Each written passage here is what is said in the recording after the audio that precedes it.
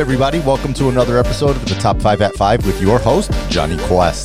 Today is Monday, June 8th. Here's what you missed while you were busy doing you. All right, let's jump right into it. What does defund the police actually mean? Well, a lot more that I can probably get into via this short segment show, but there's a couple things that you should know. So for the most part, I would say it doesn't mean disband. Now, don't get it twisted. In some places, that's exactly what they're advocating for. Matter of fact, Minneapolis actually announced yesterday that they've already decided to do just that. Disband the police and focus on community policing efforts. The council still needs to discuss what exactly to replace police with, but the city would funnel money from the police department into community-based strategies. The idea being that crime would go down if we spend more time working with people instead of reprimanding and locking them up. But again, it all depends on who you ask. Quote, some supporters of divestment want to reallocate some but not all funds away from police departments to social services. Some want to strip all police funding and dissolve departments. The concept exists on a spectrum, but both interpretations center on reimagining what public safety looks like. It also means dismantling the idea that police are public stewards meant to protect communities. So then those dollars can then be put back into social services for mental health, domestic violence, and homelessness, among others. Police are often the first responders to all three, she said. Those dollars can be used to fund schools and hospitals, housing, and food in those communities as well. All of the things we know increase safety. There's evidence that less policing can lead to less crime. Very little of it, but in 2017, there was a report which focused on several weeks in 2014 through 2015 when the NYPD purposefully pulled back on proactive policing and found that there were 2,100 fewer crime complaints during that time. The study defines proactive policing as the, quote, systematic and aggressive enforcement of low-level violations and heightened police presence in areas where crime is anticipated. That's exactly the kind of activity that police divestment supporters want to end, end quote. So what does the presumptive Democratic nominee think about all this? Well, according to his campaign, Vice President Biden does not believe that police should be defunded. He does support the urgent need for reform in U.S. police departments, though, whatever that's worth. And for Trump, unsurprisingly, he's all Blue Lives Matter and is, quote, appalled by the defund the police movement. When asked about which plan Trump is backing to help reform police practices, the response was, no announcements on that. Well, duh. Read up more on this at the links in the show notes below.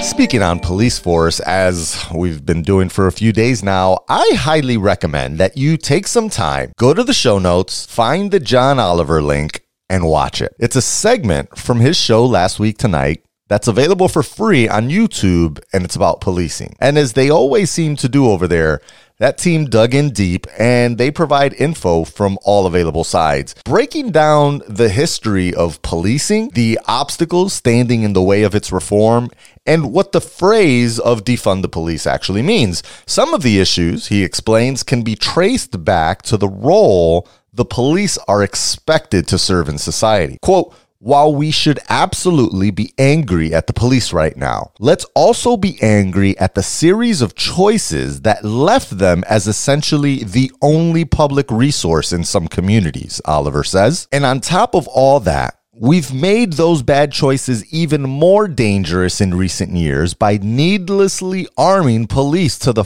teeth. Oliver goes on to discuss the warrior training some offices receive and the problem with police unions, which have a history of putting job security above the safety of the public. Ultimately, he finishes by turning his attention to possible solutions, including an explanation of what defunding the police might actually look like, end quote. So yeah, I recommend watching this. So much so that I'm telling you, pause this show, Go watch that. Come back and listen to me later.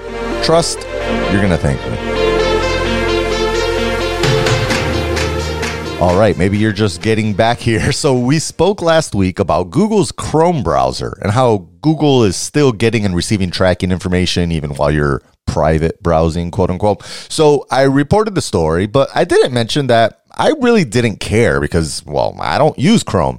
I mostly use Safari as my primary browser, of course, Mac support, hey. But every so often you run into a website that only works with Chrome or for one developer reason or another works best with Chrome. And so recently I've been using Brave. That's another web browser. It's a Chromium-based browser, but its focus is on privacy. So basically, it's the Chrome browser with none of the Google. They've got built-in ad blockers, tracking blockers, pop-up blockers, etc. They'll even pay you in crypto if you let them show you their approved ads. I leave that service off. You can even run and install all of the Chrome extensions from the Chrome Extension Store. So I thought I was good, Brave is decent. It's still a huge battery drain, so I don't run it all the time because it's still based on the Chromium web engine, but it met the needs. Then today's story came out, and it looks like what was happening is whenever you go on Brave and you type into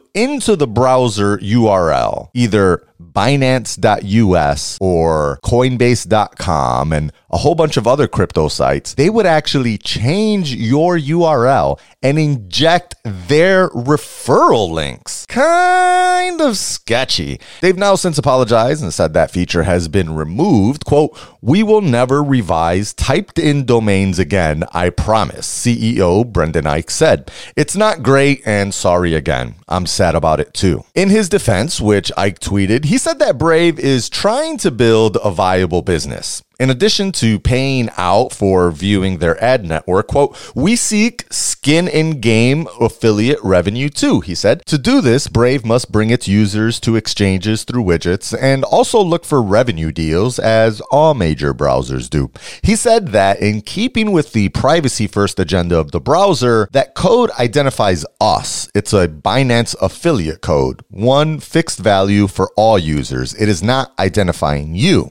Anyway, we're removing it, end quote. So, while not the worst thing that they could have done, it just hurts to see a great company like this try to slide something into a public source code without anyone noticing. It would have been one thing if this was a new opt-in service, but... Sneaky, sneaky, sir. Very, very sneaky, sir.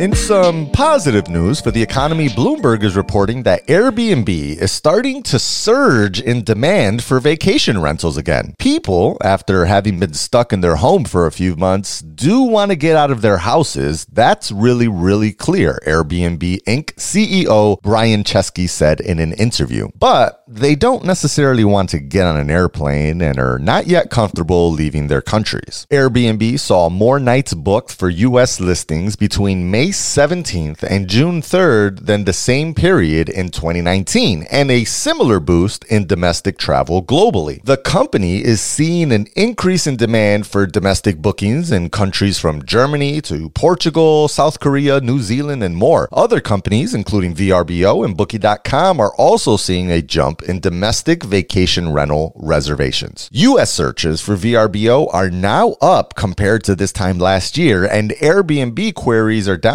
only around 10%. However, hotels and the wider Expedia brand have yet to get any summer relief, with searches still down more than 60%. But months of pent-up demand is leading to a rush of summer reservations. Airbnb has more listings today than it did before the crisis, according to Chesky, end quote. So while the overall travel industry is still feeling the hits and international travel is still seeing a tremendous halt, seeing these trends start to pop does help the overall outlook for the domestic economy. We'll keep an eye on this one. Allen Iverson turned 45 yesterday. That didn't make me feel old at all. The Answer was drafted number 1 out of Georgetown by the Philadelphia 76ers back in the 96 draft. And after getting the MVP in 2001 and taking the Sixers to the NBA Finals, well, he signed a pretty lucrative deal with Reebok. In fact, so lucrative, it was quote-unquote a lifetime deal. Quoting the Bleacher Report, Reebok, which was acquired by Adidas in 2005, pays Iverson an $800,000 per year salary. Iverson still makes multiple appearances a year for Reebok, including last year when he had an updated release of his answer kicks in honor of the rookie season. He's an iconic personality, Reebok CEO Matt O'Toole said in 2018. Let's get on a plane to Shanghai together. You bring Allen Iverson into a market like that, I'll stand firmly that he has a big place in basketball and sports history. And now that he's 45, well, he's only 10 years away from the big payout. Because see, that was a lifetime contract, and Reebok has a $32 million trust fund with his name on it. Quite a payout, just in time for most of the rest of his royalty payments to start to peter out. Well, good job. Happy birthday, AI.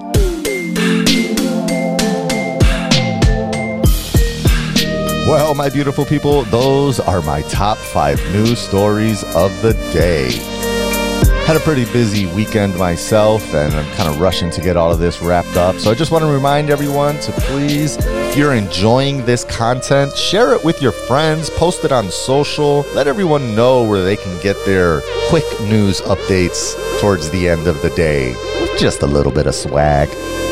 Feel free to write a review if you listen to this through Apple Podcast. If you listen to this on any other platform and they have a way that you could like star or recommend an episode, feel free to do that too. It definitely helps. Reviews on Apple Podcasting totally definitely helps. So appreciate all of you. Appreciate all of my listeners. I hope you guys have a great start to your week. As always, remember, stay focused, stay proud, and stay dedicated. Dodge the rest. Catch up with me. I got you with the news.